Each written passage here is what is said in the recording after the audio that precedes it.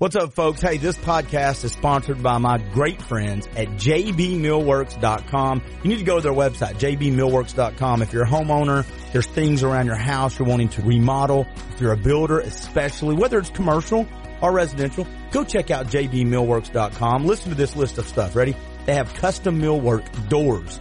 They have hundreds and hundreds of doors, hardware, mantle shelves, mantles, windows, stair parts, flexible trim, regular trim. I'm going through the list of all the stuff they have. Reclaimed wood. They do installation.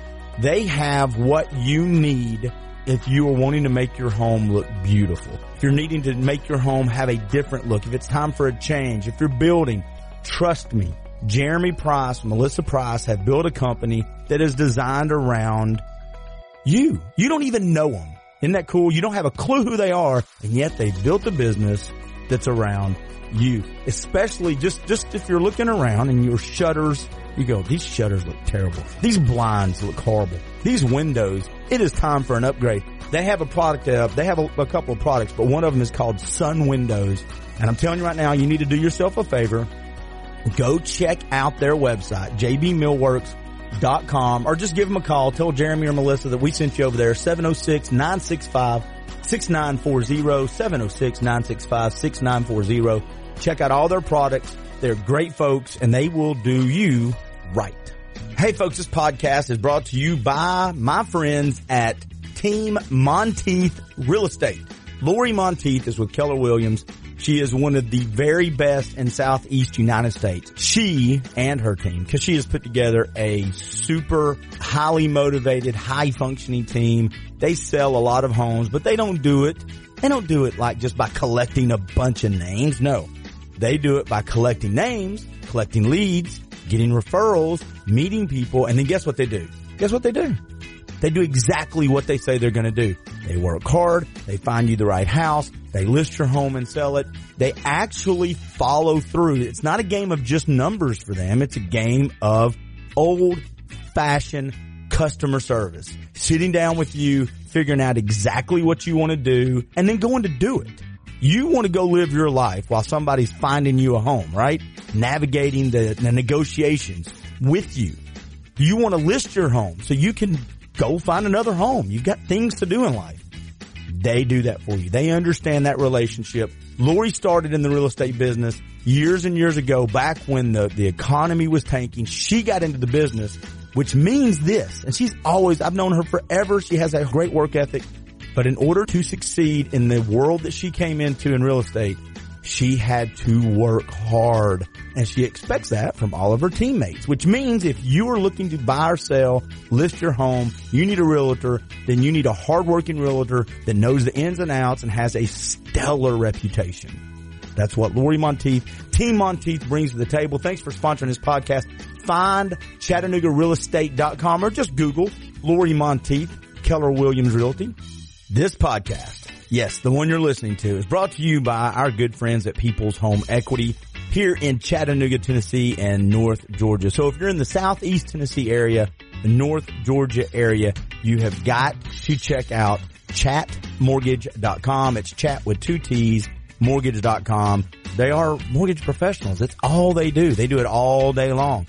Bruce Dodd and his team help home buyers get the home buying process started, and the cool thing is they super serve realtors. They understand that nothing in real estate happens until they sell a home. And so they have systems and processes in place to super serve realtors and make sure that they are heroes to their clients. And if you're a home buyer and you're just thinking, I want to get the home buying process started, I want to refinance, I need help figuring out this whole mortgage loan world, you've got to do yourself a favor and reach out to the folks at People's Home Equity. They're at 6650 East Brainerd Road, 423-591-9801, chatmortgage.com.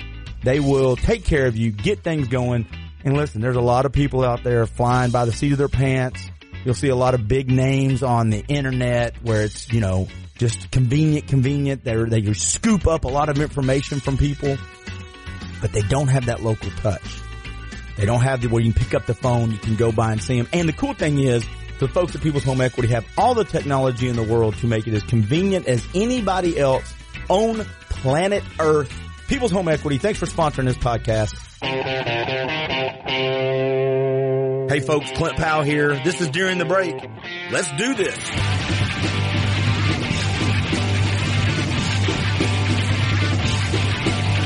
And just like that, Monica Perez, we are recording.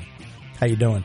I'm great. How are you? I'm good. We had a good conversation off the air as I sit here and fumble around with our new technology I have in the studio. But so far, it sounds pretty good. Oh, I love it. I feel it just makes me happy. I love good sound. Well, I've got my hand on the button because you switched. And I will be honest with you because the reason I love podcasts, you can be transparent. When you switched from whatever server you were to your other server. Yeah. You got hotter as far as the sound goes. And if you're in the radio world, I was like, man, she sounds like and you go, well, I've got some energy, Clint. You might want to have your finger on the slide button. Because when I switched from Firefox to Chrome, I did that because this is a Chrome-based platform, right, and they work better on the platform they were designed for. So I trust you. You know, I gave your bio in the intro, but if I'm not mistaken, are you an attorney? I went to law school. I'm a member of the bar of the state of New York. I do not practice. I worked at a law firm for a summer, but I was an investment banker, and I'm also a JD MBA. Oh, really? I'm a JD MBA. Yeah. So I've got those credentials, but really I traded that in to be a mom. And although I love it, my mind really needed some stimulation. And here I am after. It's a long story, but this is what I'm doing for my intellectual pursuit. Well, it's good. And on behalf of all your listeners to the Propaganda Report, thank you. And my pleasure. And all the fans you have, of course, listening to the station. What station are you on in Atlanta? It's again? WSB in Atlanta, 95.5, and I'm on the weekends there. I both puzzled by why I'm there at all and puzzled by why I'm only on the weekends. Like, if they're going to go for it, they should go for it. But I appreciate that they do it. It's actually kind of, I think, courageous of them to have me on because no holds barred. Well, they sprinkle you in. They can't have, they have just enough to say we're gutsy, but we're not going to do so much that we get the phone calls from the people and they're traveling in the jets above us right now. I think that's what I think, but of course that's what I would think. Yeah, of course, because the nature of your podcast. All right. So, we've done another shorter podcast a while back, and today I actually have a couple other topics I want to address with you, but again, I love the fact of telling the story. I'm a podcast guy. I love listening to podcasts. And I cannot remember how I ran across your podcast. I just know that when I did, I got hooked listening to you and your podcast partner, Brad Binkley, who I think he's also on the radio show with you as well. Yes. Is he not? Yeah. Yes. Yeah. Oh, tell me real quick before I go down the road of asking you some of the questions I sent over to you. How did you get in the podcast space? Which came first, podcast or radio?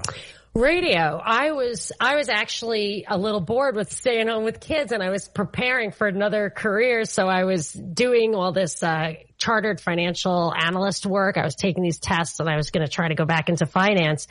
And it just made my mind go crazy, on fire. I just was so receptive to new ideas, and I kind of went down the road of anarcho-capitalism, and I just really figured it all out, I thought. And I happened to be at a wedding. I did not know the people next to me, but we were basically the only English speakers. So I just started talking to her. I didn't know she was radio. I guess I maybe knew she was a radio producer, but that's not why. I was just telling her all this interesting stuff that I'd been figuring out. And she asked me to do a radio show on WSB. She introduced me to her boss, and I've literally been on the air ever since then, which was 8 years ago. And then a few years ago, Binkley, who is he's an actor and he does improv and stuff like that. He had contacted me. He was a fan of the show. He said, I'd love to do something with you. And I was thinking, I have so much material, and I'm only on the weekends, that there's a lot more that, I wouldn't even have to do extra work to get it out there. So we decided to do a podcast. We were doing it weekly for a long time, for a couple of years. And then recently I get taken off the air in part for UGA football and sports, and there's just too much going on. And we decided to start doing a daily show. So every day by the drive time, we do 30 minutes of like today's news, because that's what I want. I don't want to hear the mainstream media spin on all these stories, but I do want the news. And it's hard to get it out every day. So we decided we're going to try and see if we can do it. And we have been doing it. And I think that I think there is that kind of craving to hear every day, like up to the minute, and talk about other people are talking about what they're hearing on Fox. And you can say, it goes deeper than that. Well, and two, the world we live in is so different than the world that I grew up in as far as the news cycles. Now, if you're not doing something daily, it used to be the folks that were doing something daily, they were the big stars, as they should be, the radio or the TV. But the news cycle itself was longer. You could have a news story that consumed days and even weeks. Now, if you're trying to do something that is going to, you air quote, current, and you're doing it 2 or 3 times a week, by the time your next episode comes out, you are 72 hours old, and people are over to the next leak or the next whistleblower, the next headline. They are not even, the news cycle is hours, not days. I actually, now that you mention that, I have noticed as I've been doing this daily show for maybe 5-6 weeks, that there's a definite pattern to, like, cause I'll say, what is the top story today? That's how I open the show. And it's like for 3 days, it's the same one. And then for the next 3 days, it's a different one. And it just goes like that. And that's the big story. The second story is in and out in one day. And then I feel like that 24/7 cable news cycle really dominates it. And what's funny is with all the time and effort they put into the news, they never, seems to me, dig into the real story. It's kind of like the way that you hack together a soap opera. You know what I mean? You throw it out there. Maybe you can, if you're really out of material, there's an alien popping up. But, I feel like they're not even doing the news work. They should have somebody on the B list in the back room actually figuring out the true story, but they don't. They focus on the shallow stuff the whole time. It seems to be all talking points. And we talked a little bit about this when you came on the first time, but it's a lot of echo chamber, a lot of confirmation bias, a lot of things that I really focus in on as the consumer, that I only really go to the news sources that let me know that I'm right. And I have intentionally started trying to watch something at least 2 or 3 times a week, and it hurts my soul. The Young Turks. Have you heard of them before? I know. That guy sent Uyghur, or however you pronounce his name. He started out as a conservative, supposedly. I guess. And I think, I just think that they're entertainers. Like, I think Alton Brown, he's a food guy, right? So I always thought he was like a chemistry teacher or a chef or whatever. He was a guy who wanted to be a media personality, and he just decided that cooking would be a way to do it. Like, that's sometimes how I think of these personalities, as they're really kind of like actors first, and the subject matter comes after it. But I think that's the blur we live in right now. I think a lot of the news they are all based off clickbait and subscribers, and it's always been that way, but it's almost like in the last 10 to 15 years, our media just outright embraced it and said, we're going to take the news, we're going to put our opinion in it, we're going to push whatever side we think we can really endure ourselves to. And it's not the news part of it now, I think, takes so much filtering. You can have the same news event and go to CNN and go to Fox, and literally it is like 2 opposing teams getting ready for Red Rover. You're like, goodness gracious. My feeling is that in the end, that when it really comes down to policy and the things that really matter for the long term, both of those sides point in the same direction. Like, right. I think with the Ukraine thing, they're both going to end up saying, well, at least we can agree that they need more weapons. Let's do that. Let's have the jumping off point there. I would love, because I've been listening to the podcast last 2 or 3 days, your 30,000 foot view of Ukraine, the scandal that is Ukraine. I have my opinion about these type of, again, air quote, scandals. Mm-hmm. I don't think there's much to them. I think we would be surprised if we were privy to all of these type of conversations, that every president in the history of our world has done these things. We just didn't listen in. But that's just my jaded view. No, I totally agree. And I would take it one step further and say, in this case, And also in probably most cases that it was scripted for Trump. Oh, really? You know, I'm just guessing. I mean, if you look at the transcript, I think this guy gets a piece of paper in front of him. I think that's how that works anyway. Like, it goes to the face job thing. Okay, so your media people are face jobs reading headlines. I feel like our politicians are in a lot of ways that also. I mean, he is a reality TV star. That's how come you know him as a bossy boss. And I think that I mean, even if you just don't even look at it that way and just look at it as a really important guy, Jack Welch, you know, big CEO. They're not taking calls they're not like figuring out the geopolitics of every country they're talking to. They've got stuff to do. They have ribbons to cut. They're going to read like, hey, hit this point, hit that point. Maybe it's Barr telling, maybe it's Giuliani telling, maybe it's somebody way behind the scenes who's working for the other team. You know, I don't know. Yeah. And when, again, I go back to, if you don't think Obama was not having these type of phone calls, or Bush, or they all had these phone calls. We just didn't have the leaks. We didn't. What about the Obama hot mic moment? Oh, that's true. Yeah. Well, I have more flexibility after the election. Right. He was saying to Putin's proxy. He was colluding with the Russians in order to get himself elected and saying, I will change my policy after the election on your behalf if you just XYZ. I mean, it couldn't be more blatant. Well, that was a quid pro quo right there. In front of everybody. And, you know, and I know just enough about this to be dangerous. When I start talking about these topics with someone like yourself, I feel like a guy that took a year of karate fighting someone that's the karate teacher. I know just enough to get beat up while I'm doing the right forms. Well, I can't get every detail deep, but what I am good at is if I see the dots, I can connect them. And if there are dots there, I usually can see them, but I can't take every issue and go deep. But this one, I happen to just pull on a couple of threads. Am I mixing metaphors? Just pull on a couple of threads, sorry, that just led somewhere. And I can tell you what those dots are, and you can connect them if you want. But to me, I think I cracked the code on it just from a pure, this is the only logical narrative that works. But it'll take somebody with authority to actually get the smoking guns. Well, you got the letters from the senators, you know, that were written to the Ukrainians from the Democrats. What was it, the summer or the year before last, that was written asking them to cooperate with the Mueller report. I think that was last year. Before that was they were looking for dirt on Manafort, which did get him to step down as the campaign advisor. So that was before the election. So what are the dots that you see? And what are some dots that you've seen?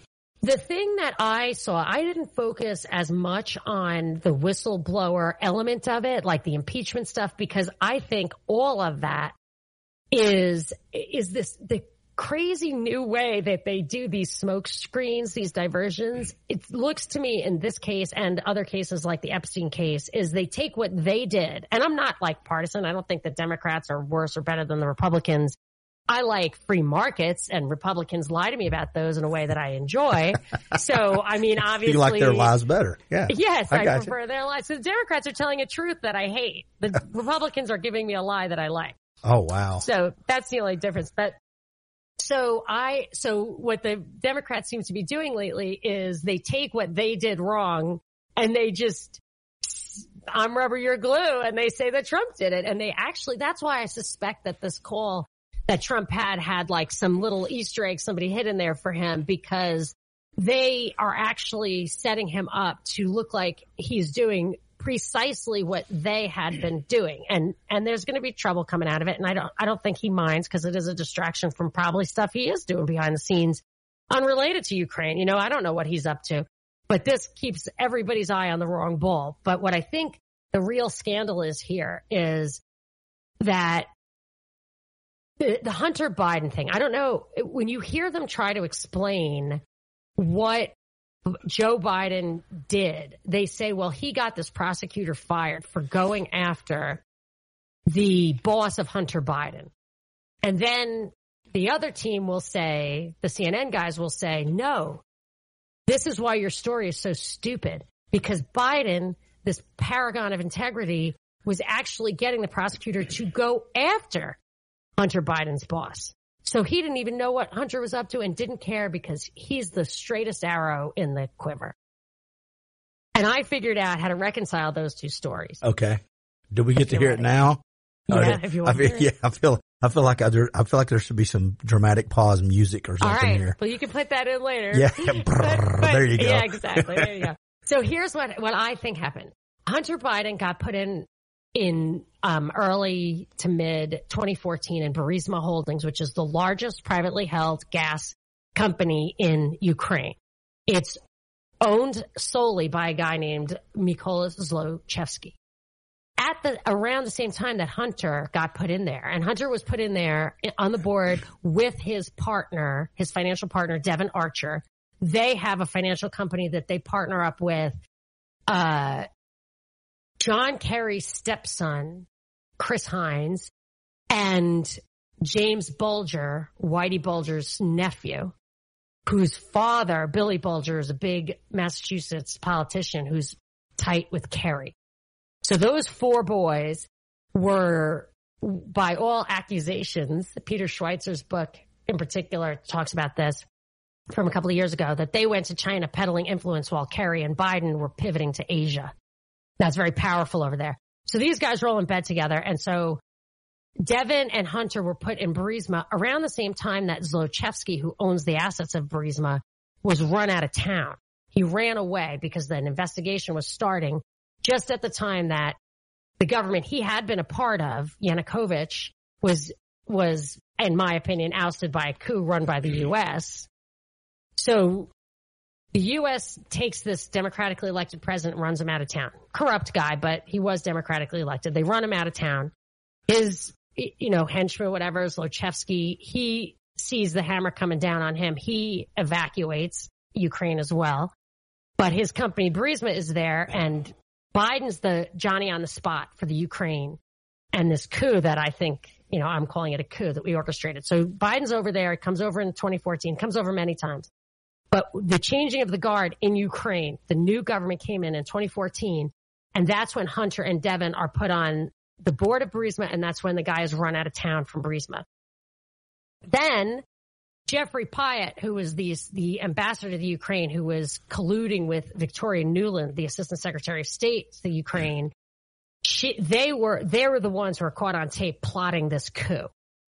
So Jeffrey Pyatt and Biden and this Soros joint venture with the U.S. government called anti-corruption. You just dropped Soros in there. You just got everybody's attention.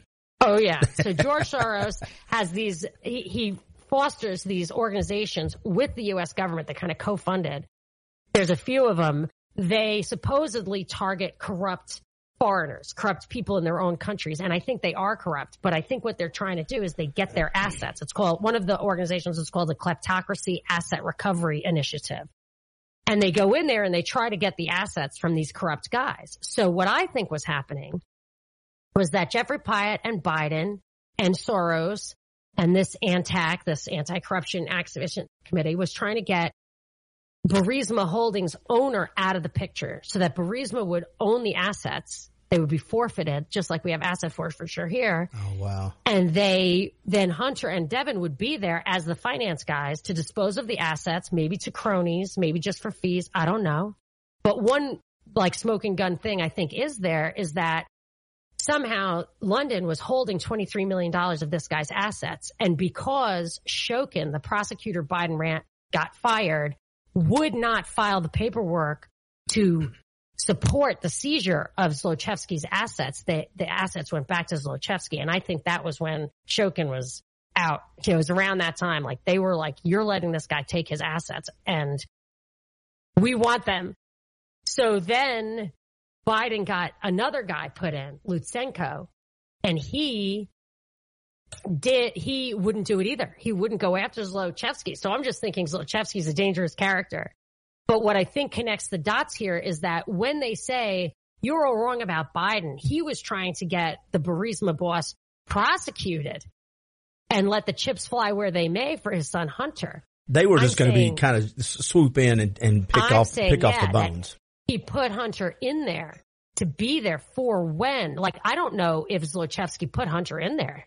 Zlochevsky left right around when Hunter got there. Right. I mean, I think they slid Hunter and Devin in there. And then this guy, Devin, I can give you one more layer of this if you want to hear it. Are you kidding me? Yeah. All right. Yeah. Here it comes. This guy, Devin. So I was like, how come no one's talking about this guy, Devin? Devin Archer, another guy on the scene in Ukraine and a partner of Hunter Biden. So I Googled him, and it said that he was recently, just like in the past year or two, convicted of this massive fraud where the other people who were convicted with him are getting 6, 8, 10, even 12 years in prison. He, among all those people, nobody else got their convictions overturned. He got his conviction overturned. And I was like, who the hell did that? Like, so I was like, who's the judge on this? Judge named Ronnie Abrams, whose husband is the assistant special counsel to Mueller on the Russia election interference thing. I mean, I was like, what? Then here's the last wrinkle. Her husband, Greg Andres, prosecuted a guy named Alan Stanford, who, in my mind, was a bigger fraudster than Bernie Madoff. He's currently sentenced to 110 years for an $8 billion fraud. So this Ronnie Abrams' husband was the one who prosecuted him, but he did not prosecute one of Alan Stanford's affiliate companies called Paradigm Stanford. And the owners of Paradigm Stanford, or Paradigm, which was joint venturing with Stanford, are Hunter Biden and Jim Biden, Joe Biden's brother. See, you need to put this in a timeline somewhere, and Dude, I know. Sorry, it gets confusing. I don't want it in writing. Not because I don't think it's true, but because I just don't. It makes me nervous flying this close to the sun. It's just, especially when you've got family and kids and a career. I get it. Hey, folks, don't forget this episode is brought to you by JB Millworks. JBMillworks.com. When I grew up, my mom and dad used to tell me, hey, make good friends, find the right friends, because you are who you hang out with. And your connections when you make them when you're younger is they get older. The people I was in high school with and go to college with, they get jobs, they become influential. And there's a certain part of you make money off the people that you surround yourself with. And that's what politics is for the most part. But the things that they do with that power is where I think the corruption comes in. That's where it sinks in. See, so a couple of the things that they do that we can't do is they can peddle influence or act like they're peddling influence. So Jim Biden can just show up, or like when Hunter Biden was doing some deal in China, he shows up to the meeting on Air Force Two. Yeah. So you don't have to actually peddle influence or even claim you're peddling influence. We're talking China. It's a perception. They know what it means to step off Air Force Two. It's the perception. It's you're saying something, you don't have to say anything. And right. I get it. And to be honest with you, the layers you just gave me, because I'm going to go back and listen to this and write all these names down, and I'm going to make a timeline myself just so I can make sure. And investigate this stuff. Yeah, look into it and see what you come up with. I mean, the big words are, and I'll just say the second thing that they can do that we can't do is when they get in trouble, they can get convictions overturned. They can not be prosecuted. I'm not saying that there was nefarious business here, but it has the appearance of impropriety. And it's absolutely not true that other people could count on that kind of that kind of treatment. But like some of the names here, Rosemont Seneca is that thing where it's like Heinz and, by Hunter Biden and Devin Archer and James Bulger. That's Rosemont Seneca. They did a Chinese joint venture called, I think, BHT RST, which is the Rosemont Seneca. And then there was another name for James Bulger's company. The Kleptocracy Asset Recovery Initiative is one of the Soros U.S. government joint ventures. Democracy Integrity Project is another one.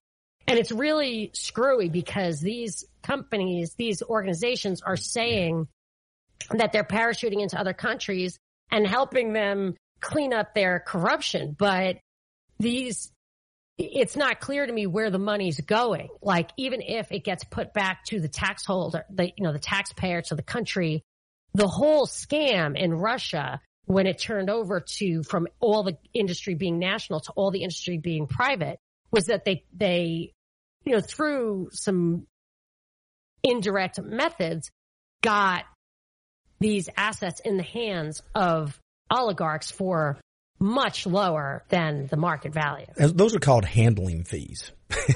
Yeah, then you get the big back at the end. Yeah. If you can't pay it all back by Friday, you got to pay some interest on it. I have a feeling that if sometimes I think we forget this is all complicated. If I listen to this right now and I hear all the layers you put on it, I'm going, that's way too many people to be involved for me to put that together. It's the same concept when I say to folks though, I would never do that. I go, look, man, I know you. You get out of a parking ticket. Everybody will try to get out of a parking ticket. You try to talk your way out of it. If you know Sam, the judge, you'll call him up and say, hey, everyone tries to get a little, to use their leverage when they can in life. If you don't think that just is the same principle, but on a corrupt level, human beings are that way. And I'm not saying everybody would use it for corruption. I'm just saying it's the same principle. A lot of times they think they're the good guys because and this is why they're getting away with it, because they're only targeting, I think, this is my guess as to what their angle is. They're only targeting corrupt people, right? So if you are I was watching the beginning of a movie with Bill Paxton last night, A Simple Plan. And, it said, if you find a bag of money, you're going to turn it in because you're going to get caught. But if it's a drug dealer's money, they're not going to go to the cops. Right. So maybe you're going to have trouble, but that's not the kind of trouble you're going to have. It takes away one of the problems. So if they look at the corrupt people and then they think that they're the good guys, right? They think, well, I'm just selling assets to people for a fee. That is a normal business thing to do. And I know that this guy will take good care. It was like when Trump got the Washington, D.C. post office. The other bidders for that was like in 2012. The other bidders for that, one of them sued and said he didn't make the highest bid. But the argument is, but he's going to do the best job. And we wanted somebody who would do a nice job. So they can make those rationalizations that they're just putting the assets where they belong. Well, too, though, if you start living in this world long enough, you think things get upside down. I hate to say this. If you've been raised as a politician and you get to the certain level, this is not good or bad. It's normal. I think sometimes it's easy to lose your moral code. How many times have you known someone that gets elected or you known someone that has money? They say money will reveal character.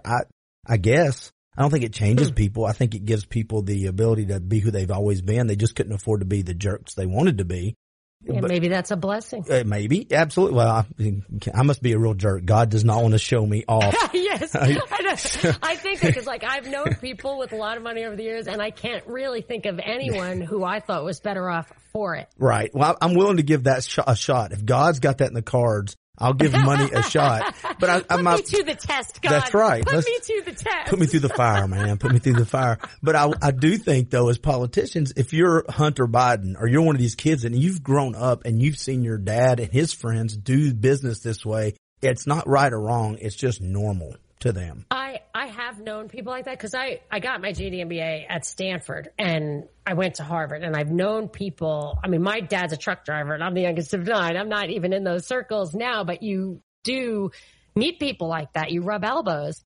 And I remember observing over the years that the kids of important people, and I knew a lot of them, they were absolutely enamored by their own parents. Like there was no question in their minds that their parent was a public servant of the highest order with no personal gain. I mean, these kids were not running around in Ferraris and stuff. But I did see funny little things like, oh, my mom has a good friend who has a yacht. And so we spend the summer, they leave us the crew. They don't come with us, but we just spend the summer on the yacht. Yep. And it's, because they're just really good friends. And I'm like, you're stupid. Well, it's the same principle when you have people then trying to buy their kids' way into college. And we call that a scandal. And it 100% could be. I haven't read enough about it, but you have actors with money and influence. All I'm saying is when I read these things, I don't think they're party specific. I think we, the people, have divided ourselves, and the media is just like, hey, if you guys want to go down this road, we'll keep feeding the beast. We'll give you headlines on this side to let you think you're right. We'll give you headlines on this side and you can think you're right. But in the meantime, I think it's the same coach, the group of coaches calling plays for two different teams, because this is no different than we've been doing it. And everybody on your side acts shocked and everybody on my side acts like it's the right thing to do. And the problem to me isn't the politicians or the system. It's us, the voters, that we have allowed this to happen. The minute we want to fix this, we can. You have a lot there. First of all, and I don't want to derail this way, but I did do a lot of work on the college scandal. So if you want to talk about that. Oh, did you really? Well, let me ask you, I'm going to write that down. Can I come back to it? Yeah. I do want to finish this one question up. You're an attorney. You read the transcripts, and no matter what the motive behind it, I personally, in my really huge, gigantic brain, did not see a quid pro quo. Did you? No. Okay. But what I did see was repeated references to the call as being a rough transcript. What does that mean, rough? So for the president? It's not verbatim. It's not word for word. So I feel like there's another shoe to drop on the details of the transcript, because you could change a few words around and make it look like that. And the transcript I read, I thought was the verbatim, the one that was It said that it was I'm certain I know which one you're talking about, because not certain, but I'm confident that it's the one that it was made at a voice to text process, and it was published in the Wall Street Journal and at a lot of other places.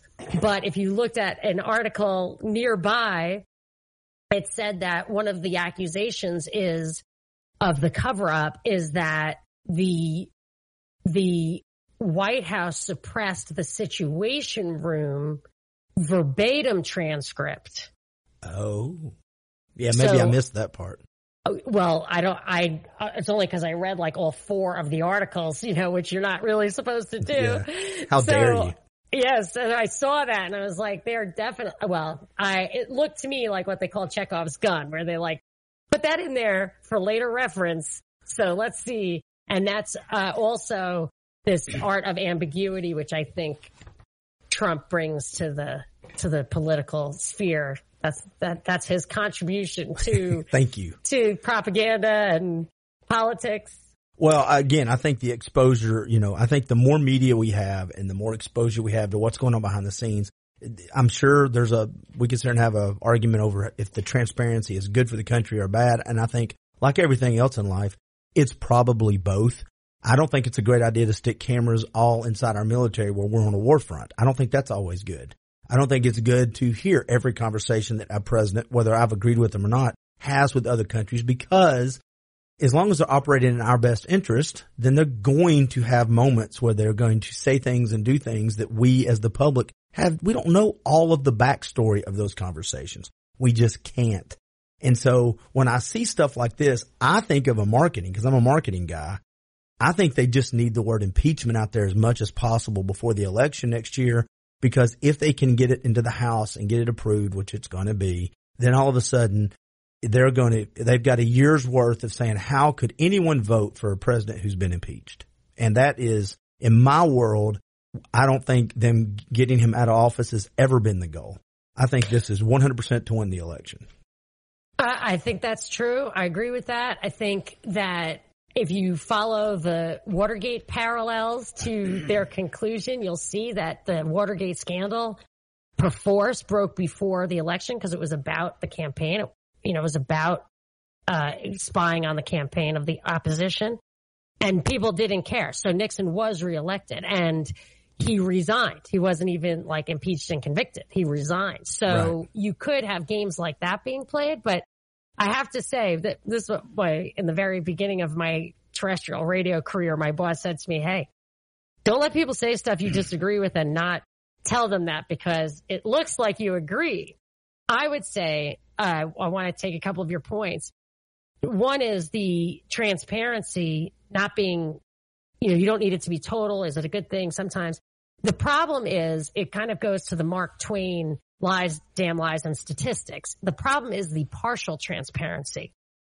It's stuff out of context that can be peddled as true, but is so misleading as to be damaging. So you're almost better off, in my mind, like all or nothing. Like I think cop cams, dash cams and stuff should have live streaming URLs so that it can't be edited, nothing. Every single troublemaking video I saw during the Black versus Blue, I'm going to call it, a PSYOP, they cut off the beginning and the end so that both sides could find the ambiguity they needed to interpret it the way they want to. Would you stop bringing up these different topics that I want to go down the rabbit hole with you, PSYOPs, and now I'm running out of paper. Go back to that. Go back to PSYOP. I can be your Tony Randall. Every time Johnny Carson had a guest who canceled, he'd just call Tony Randall and pop absolutely. On his podcast. And so anyway, just keep a list of topics and then at any time. I think you're 100% right. And that's kind of what I was meaning by, because we don't know the backstory and all the things that go into that one conversation, we're making an opinion based off 20%. It's like we hear part of a story and we have to fill in the gaps, and we're going to fill in the gaps based off our beliefs, not what really happened. But where I want to disagree with you, or I should say, let's see if it is a truly disagreement, but I would like to say what my opinion about when it's justified to be secretive. I would say, yes, if you're in war, obviously that kind of thing, you need to have your secrets. However, I think the times when that kind of secrecy is justified are common now. We're constantly told that there are national security interests. Things are redacted all the time. Because we are an empire, a democratic republic empire, which is a massive contradiction in terms. It cannot be true that we govern ourselves and are engaged in things that we are not allowed to know about. So if we didn't violate sovereignty of other countries, we probably wouldn't really have any secrets. If we didn't violate our own constitution, we probably wouldn't have any secrets at all. I don't like your answer, because then that makes me doubt mine. So if we could just stick with my answer, please. Well, I'm a hardcore libertarian. So the scaffolding inside my brain doesn't let stuff like that just hang on. I can't drape that coat off. But I will be honest though. I'll be honest. I think I've got a couple of buddies that you would love, and they love listening to your podcast, and they too are attorneys. But I think I'll use we the people as the quote there. Right. We the people, though, I don't think would really know. I don't think we want to know everything behind the scenes. I think we do when it goes to justify what we believe. But I think politics is kind of a dirty business. But you're circling back to something earlier that you said that I really did want to get to, which is that we are responsible. We let it happen. And I think that is where the fault lies. If I can connect those two dots, the things that you just said, which make it clear that you do have a really consistent ideology, which I'm loving, even if it's not the same as mine. But I like it. You were going to say wrong, but it's okay. No, not at all. No, I think we probably go to the same place, which is what I really truly believe. Like, people are always like, you're a conspiracy theorist, and who's at the top, and who's responsible, and who's behind the scenes. And what my mother says, and she's really right, even though sometimes it's hard to believe it in the world of psychology and sociology and propaganda. It's you have free will. You have the ability to distinguish right from wrong, and you have reason. If you aren't putting all that stuff together to find the right answer, you might not really be employing with full integrity that. You're not fully informing your conscience and living by it. And that's why I think that people will use the ideology that they have, or the justifications they're given by their party, because they know that their wallet will benefit. It's my sister coined it as the ethical glass ceiling. I think it's Upton Sinclair thing or whatever. But you are looking for the answer that justifies what benefits you. And you want to couch it in ideology, but if you have to twist that up a little bit, or believe a few lies from your party, you can go to the mat for them. on a matter of principle when it really just helps you. Right. We accept the flaws of our team because they're good people. Why? Because they're like us. They think like us. Your team, we hold to a different standard. Why? Because you think differently. And I had a great conversation. This is probably 6 months ago. I voted for Trump. And I voted for Trump for a couple of reasons. I agreed with his policies. I vote more conservative anyway. I've never voted 100% Republican. But I like Trump over the options we had at the time. And we were having this conversation with a friend of mine. He's an African-American guy. We were talking and I said, we were talking about being, the word racist that's thrown around now, I think just shut people up because no one wants to have to fight the battle of being called a racist. No one. So I think they throw that term out there and I think it delegitimizes real racism that still exists. But I looked at him and I said, dude, you've known me for 25 years. Do you think I'm a racist? No. There you go. So, do you even think Trump is a racist? I think Trump can be an idiot sometimes. And I think this may be where I throw the rabbit hole up. I don't trust anybody on planet Earth that tells me they do not judge people or they do not have a bias in them. If you tell me you're completely free of bias and judgment, I will tell you up front, I will not trust you moving forward. You're a liar. Yeah, you're 100% a liar. Well, aren't our brains kind of set up to process visual patterns? I mean, well, my thing is to overcome it with your own, a higher level, non-animal brain. Relationships fix that problem. That's one thing I've learned. I totally agree. I have this great big theory that sometimes if we got people in a room and we didn't record the phone calls, that we would, when they left the room, normal people will walk out of that either understanding why they don't like each other and having a really clear understanding of why and where they don't agree. Or they'll walk out going, you know what? We have a lot more in common. And most of the times the labels we assign to people would have nothing to do with them. Nothing at all to do with them. I agree with you. And this is why sometimes I feel like when I'm doing my podcast or my show, maybe I seem mealy-mouthed. I really don't know. But I am very sensitive I'm not going to throw cops under the bus or teachers under the bus or transgender people under the bus or even, people whose ideology I find to be, really harmful, if not sinister, because there isn't a label that you can affix to any person that I haven't met a person with that label who's really just has a point of view that comes from a place of at least as great as integrity as, myself or somebody else. And they find it very offensive when you assume when you don't acknowledge that there are assumptions in your own ideology. Right. Yeah. And that's why I try to say, these are individuals I'm talking to. If somebody listens to my show who's on a different end of whatever spectrum I'm talking about, I want them to hear that I'm just trying to figure it out. And if it's on WSB and they can call me. I want to hear it. And we can understand each other a little better then. Hey folks, don't forget this episode is also brought to you by Team Monteith with Keller Williams. Find ChattanoogaRealEstate.com. I say this all the time, and this is the part where Clint gets in trouble a little bit. I think everyone has the right to be as judgmental or as whatever they want to be. I don't mind hearing things like that. And the reason I don't mind is because two reasons. First of all, if you're a racist, I probably want to know that so I can know how much space I need to keep between me and you and me and our lives. I mean, you run into race. People are racist all day. Trust me. If you don't want to deal with racists and you go through life, you're dealing with them. You just don't know it because they're not out there talking about their racism. But I'm okay. If you want to be a racist, okay. At least it lets me know who you are.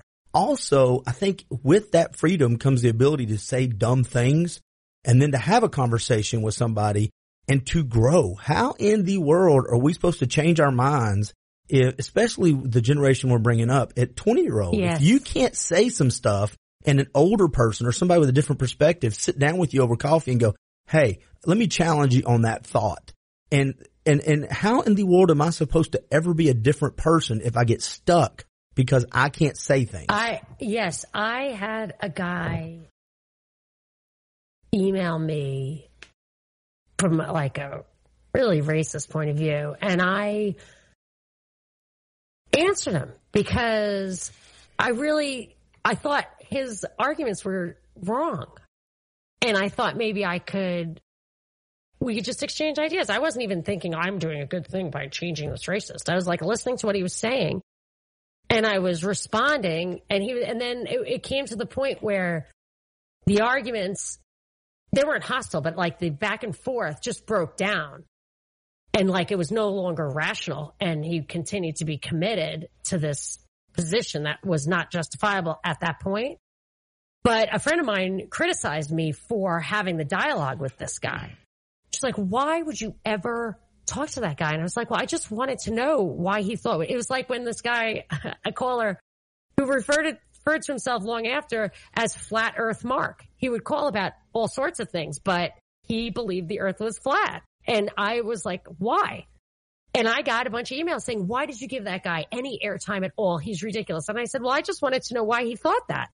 I just wanted to know why. Right. And that is a very helpful place to be. Well, and after you had that, he didn't have an answer. After you had that conversation with that guy, you knew, okay, from this point forward, since there's zero movement on his beliefs and zero movement on mine, if that was a personal relationship and an in-person, human contact, I would know at that point what I'm dealing with. And that he couldn't defend his position in a convincing way. So then you have to understand that, maybe it gives you an insight into that position as being something that is not based in, at a certain point can be broken down, which means to me it comes from a non-rational place. That's right. It's how he was raised. And you can take what we just talked about for the last 3 or 4 minutes and insert, in my opinion, label here. Whatever we do when we label. And by the way, there's a place for labels. I'm 100%, but there are people who are certain things. I'm not sitting here saying everybody, this esoteric, everybody that thinks differently comes from, no, they're racist out there. I'm just saying if we tell the world we can't talk about the differences, then we better be ready for a world that all goes underground. And that's how you have and it problems. Gets to be ridiculous because you can't talk about multiculturalism and act like immigrant cultures aren't different. Right.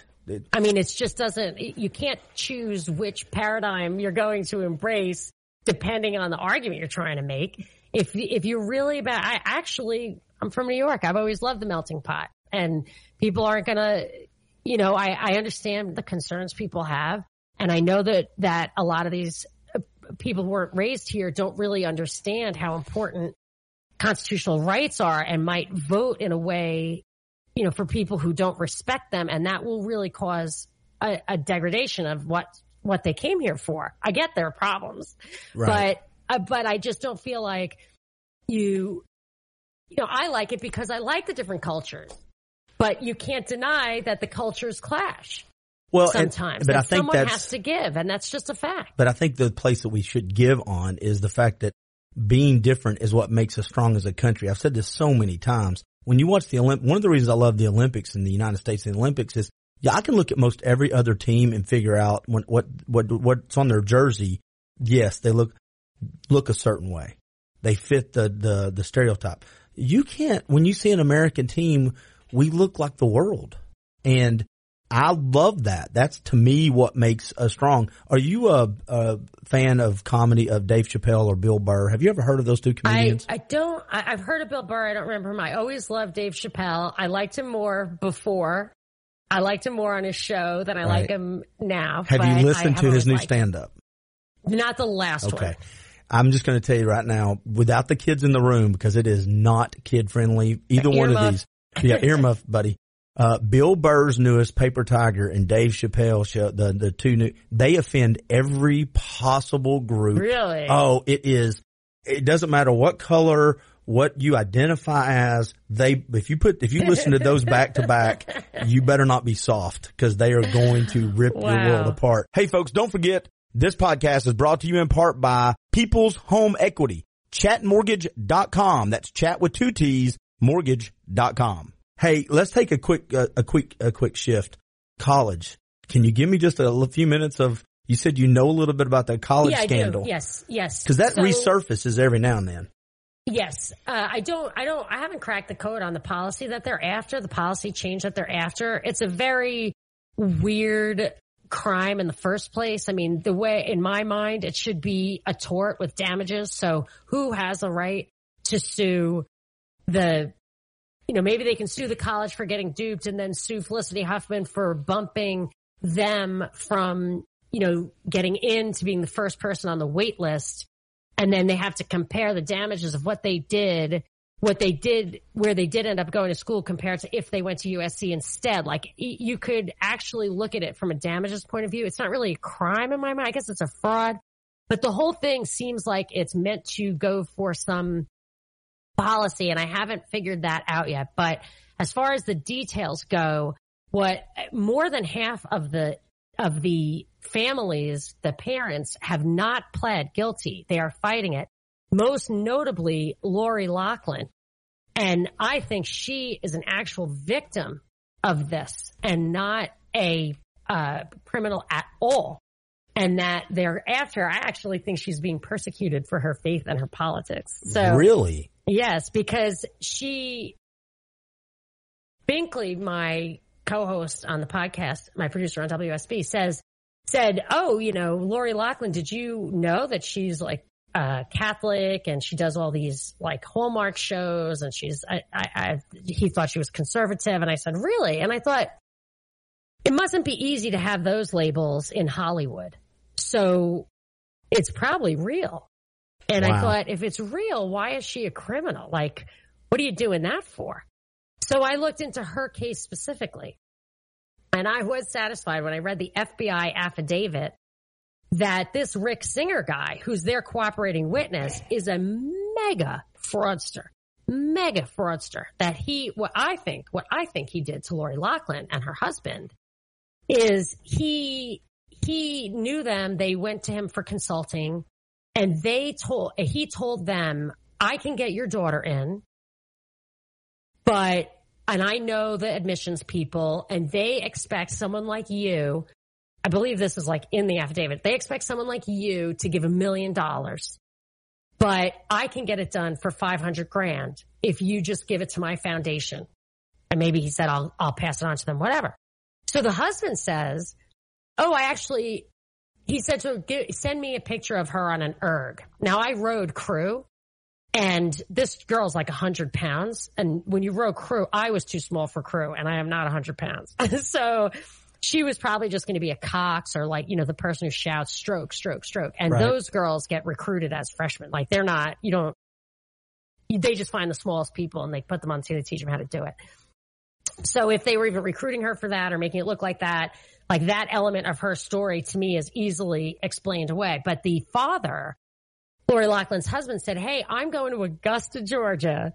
I guess it was for some golf thing with the athletic department head of USC. Do you think I should mention to him that my daughter's applying? And Singer's like, no. Because Singer probably knew darn well this girl was going to get into USC easily because she was a YouTube star and USC has that big film school. Right. So I think she was a shoo-in, and Singer knew to tap this family to divert what they would have given to USC to his own coffers. And I think that they honestly thought they were giving tuition, giving charity. And then there's even a smoking gun in there where Singer and his co-conspirator are saying, hey, I'm afraid that Lori Loughlin's going to go into the high school and tell the counselor what's going on, and it's going to set off all sorts of red flags, and she's going to get all suspicious. They actually say in the FBI affidavit, they quote them saying that they're worried that Lori Loughlin's going to get suspicious. So so it sounds to me like she is the one that is getting duped because they're worried that she's going to find out. Yes, I think she's a victim of fraud. And then I thought the only way that she's going to win is if she has a great lawyer, and who's going to go out there for her in this world where you get, really so as soon as she decided to plead not guilty, they raised her potential sentence from 1.5 years to 40 years. They just threw the book at her. And I thought, what lawyer is going to go up against that? But she got a really good lawyer, I think, at Latham and Watkins. And lo and behold, the judge, the prosecutors, everybody is trying to get her and her husband to not be able to use the same lawyer so that they can at least get one of them. Wow. So they're really interfering with these people's constitutional rights. And I believe it's because she is just a person whose politics they do not like. So I think the college scandal is basically this guy is a massive fraudster, and the FBI is going too far by trying to rope the parents in, most of whom were victims. And given this guy, I don't know how easy a deal he's getting, but. Well, and two, when you get to where you get to their level, and you go back to what we were almost talking about earlier, when you get to their level with their money and their influence, I don't mean this in a bad way, but the odds that they're doing a lot of research, once someone's infiltrated your circle, and Barbara and Tom have used them, and now you've got this sense of confidence. I have a strange feeling that once he's in that world, the fraud took place when you infiltrated that circle. I think from that point forward, you just have to keep the curtain closed and no one can see behind the curtain. Absolutely. And I think I saw Phil Mickelson's name, maybe even Joe Montana's name, as people who used this guy were on the up and up. And for some reason, those guys aren't getting investigated by the FBI. And that is the kind of thing that gives these fraudsters credibility. I think that's absolutely true. How do you find your topics for your podcast? Because I'm looking back through right here, because I know you do a daily podcast. But yeah. I mean, I'm looking through. You've got the climate, the children standing in traffic for climate change. CNN buries a headline. And you've got climate. You've talked about climate change a couple of times. Yeah, so the way we do it, Binkley and I will just read the Wall Street Journal. I'll go to Fox. I'll go to CNN. I'll go to WSB, which is my station, and I'll get, I go to the mainstream news feeds, Bloomberg, Reuters, and I just say, okay, listen to Fox headline news early in the morning. So what are the 3, 4, 5 things, or 2, 3 things that people are talking about right now, so that you can listen to my show instead of turning on the radio? That's how I want to do it. And I don't want you to miss anything. So I take the 2 or 3 top headlines, and then Binkley looks for stuff that's interesting and has an angle. So he'll bring 2 or 3 stories that aren't necessarily on the front page, but they're in the news of the day. And he feels like they expose a policy agenda item. So he does the opposite. I say, what's the story? And then I see if there's any story behind it. And he says he looks for the stories that have something behind it. I'm looking down through here, and you told me that, like, on the climate change, of all the ones you've talked about the last week or so, is there one that really, because last time I had you on, I talked about one of those conspiracy theories that you just yourself slipped down that slope. And it was from something, I think it was about the food. Health. Yeah. Yeah. But is there one of the last week or so you've talked about that you find yourself migrating to that you really like to look into? Specifically like the climate thing, or no? Anything, any of them. Any of them. I'm thinking of? Yeah, is there one of them? I mean, is there any one that you've talked about in the last week or so that you go, that one to me is interesting? Because I get being in the media, everything you have to, once you start going through the topics, like you just said, you're having to do research on the top 2 or 3. Whether you like it or not, you have to do research on it if you're going to be relevant to that day. But there's got to be 1 or 2 that you've gotten into and you kind of go, man, I could spend a lot of time going down this There's a couple of them, but one specifically that I haven't gotten to talk about is I've been trying to figure out what the immigration stuff at the border, like the asylum seekers have gone up. People are saying, immigrants are afraid because of Trump. They're going home and he's great and he did it, whatever. But the asylum seekers are up from 100,000 to 500,000 roughly over the past year. It is going through the roof. And what I noticed was there were 2 articles last week, one about Honduras and one about El Salvador, I think, where we have these asylum agreements with them now, where we are going to go over there and build these institutional buildings for them to house these asylum seekers. And at the same time, I hear Ben Carson in San Francisco responding to some Trump administration red flag or citation or whatever, that the homeless people are unsanitary. And he's like, well, we're going to have to build some institutional housing, some bunks there. And the prison industrial complex is very powerful, very corrupt. Even when I hear about escaped prisoners, Obama, I think, just was pretending to get rid of the private prison system just to have a little bit of a legacy. And then Jeff Sessions came in and said, no, double down on the private prison system. So all this stuff to me feels like a way to get the the guys who build these buildings more business. Well, and two, if we're building the buildings, and I know how the government works a little bit, it's also, we're probably going to control policy or have a big say-so in policy. Who can. In these other countries. Yeah, in other countries and in ours. You start building stuff like that in San Francisco, guess what? Certain information can be disseminated. There are certain policies who and who cannot come in. And I think, now that you said that, I've not heard about the stuff happening on the other side of the border. I have heard of the ones that they were talking about building in San Francisco. With that being said, though, is it just me, or is the last 3-4 weeks been low on the immigration headlines? Yes, it has, which is why when I saw that those asylum policies come through, buried in the newspaper, I thought, nobody's talking about this. This is significant. And they do it that way. I think they make it, they overwhelm you with the noise of the circus aspect. And then they slip this policy, like the Obamacare mandate went away. Like, this was something that was on the top of the news for years. People were clawing each other's eyes out, and then it just blinks out and nobody talks about it. They just turned the switch off. That's all they did. They just hit the light switch when they left the room. Of course. Yeah. Of course. And that is going to, there's a chance that alone will be the single isolated action that leads us into complete socialized single payer medicine, that it just totally bankrupts every insurance company. And, you know what I'm saying? Like, I just feel like they slip these policies in that are world changing or that are clearly like this pathetic, venal, money oriented goal of these really divisive policies. And it's like, really, all you wanted to do was build buildings? Like, that's it? That's what this is all about? These little things become, they become footnotes. They become little, 3 years ago. Might have been the whole point. Like, the whole point of this Ukraine thing might just be to get weapons in Ukraine.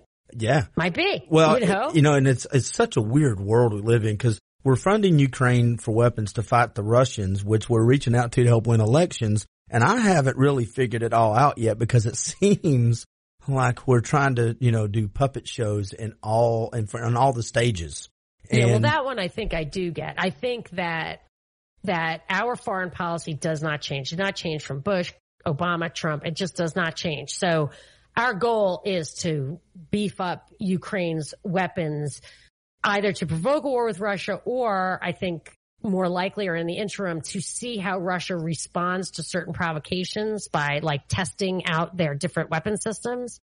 I think that's kind of what we're doing and pushing on them like this. But Trump's doing it just like Obama would have. Trump is not in bed with Russia, but for him to escalate in Ukraine against Russia would go against the narrative that he's Russian. So if they make it look like he's just trying to overcompensate for having been busted, or, you know what I mean? Yeah. Like, he can't stand in the way of the aid now, because that would really make him look guilty. Yeah, but if you took the headlines from the last 3 years, though, you would have thought, how many times I've read it, Trump to be a Russian operative. Trump is being controlled by Russia. And I'm thinking to myself, that again goes back to what the media, their agenda, or whoever's feeding the media, what their agenda is. Because if you knew what was really going on, that's not the case at all. Well, if they're after a war with Russia, if the powers that are above the Republicans and the Democrats want war with Russia, then what better way to get the people on board who might object to it than to say, your president was as pro-Russian as a person could be. He was fighting the good fight. And even he, this is your classic. Like, why is Obama bombing Syria? Well, once you get in the office and you see how bad they are, what can you do? So I like how you just represented all of us. Thank you. Sorry, honey. I was like, this guy might be like, That's good. You just represented the voice. I'm what? Well, once you get, I've never talked like that in my life. Thank you very much, Monica. No, we the people just got represented. I like that. Well, you just don't know how bad things are. I agree with you. And it makes complete sense. It's nonsense, but it makes complete sense. Yeah, I would love him cover. Escalating. I would love to have you on more regularly, because I kind of listen to the podcast and I find myself talking in the car a lot when I'm listening to y'all, because I'll be like, well, that doesn't make any sense. Why didn't they, so go deeper. Absolutely. Real quick before we leave, and I want you to tell everybody how to find your stuff, but do you have podcasts that you listen to? I am. You're not the biggest podcast listener. You're trying to find a really good way to go, no. No, I mean, That's awesome. When I find something that I think might be like really true, it's too scary. So I don't want to hear it. And then what I really need to do constantly is just keep up on the news. I love the higher side chats, but that half the time, I mean, I think there's like alien stuff in there, which I'm not there yet. I don't think I'll ever be there. You better get ready for them. They're coming. You think? No, I don't know. I just said that now. The conspiracy theory is that they're out there, but the ones that are being talked about are not the real ones. So like there's that like mind bending thing. But I do like that deeper stuff, like what's the true nature of reality. I like Econ Talk, 21st Century Wire. But I have to listen to like Rush and stuff because I have to know what's top of mind for people. Well, Rush and the early days of talk radio, I know they have commercial breaks, but that's kind of the in my world, the genesis of podcasting. I mean, the talk radio started off, and it wasn't just with Rush. It's well before that, but Rush started this whole, I think whether you're a liberal or conservative, if you're in the talk radio industry or if you're in the podcast industry, Rush is on the Mount Rushmore of people that got you into that business. I have to tell you what I said to my son just today. He said, who's that? I said, it's Rush. He said, who's Rush? And I said, Rush is that rare example of the person who's the original, who created something new and is also the best. Yep. So he will everyone emulates him. And I also added, forgive me, Rush. I'm sorry. I have to say it. I know you won't mind. I said, here's the thing about Rush. I disagree with him half the time. And the other half of the time he's lying, but I still love him. Yeah. I started listening to Rush when I was in my early to mid 20s. I owned a commercial cleaning company for about 3 or 4 years till I got married. And I would have to travel around and check on businesses where I had people in there cleaning their businesses. And I had about 32 clients. So I was, I thought I'd hit the mother load. I'm 25 years old and got my own little business making some money. But Rush kept me company.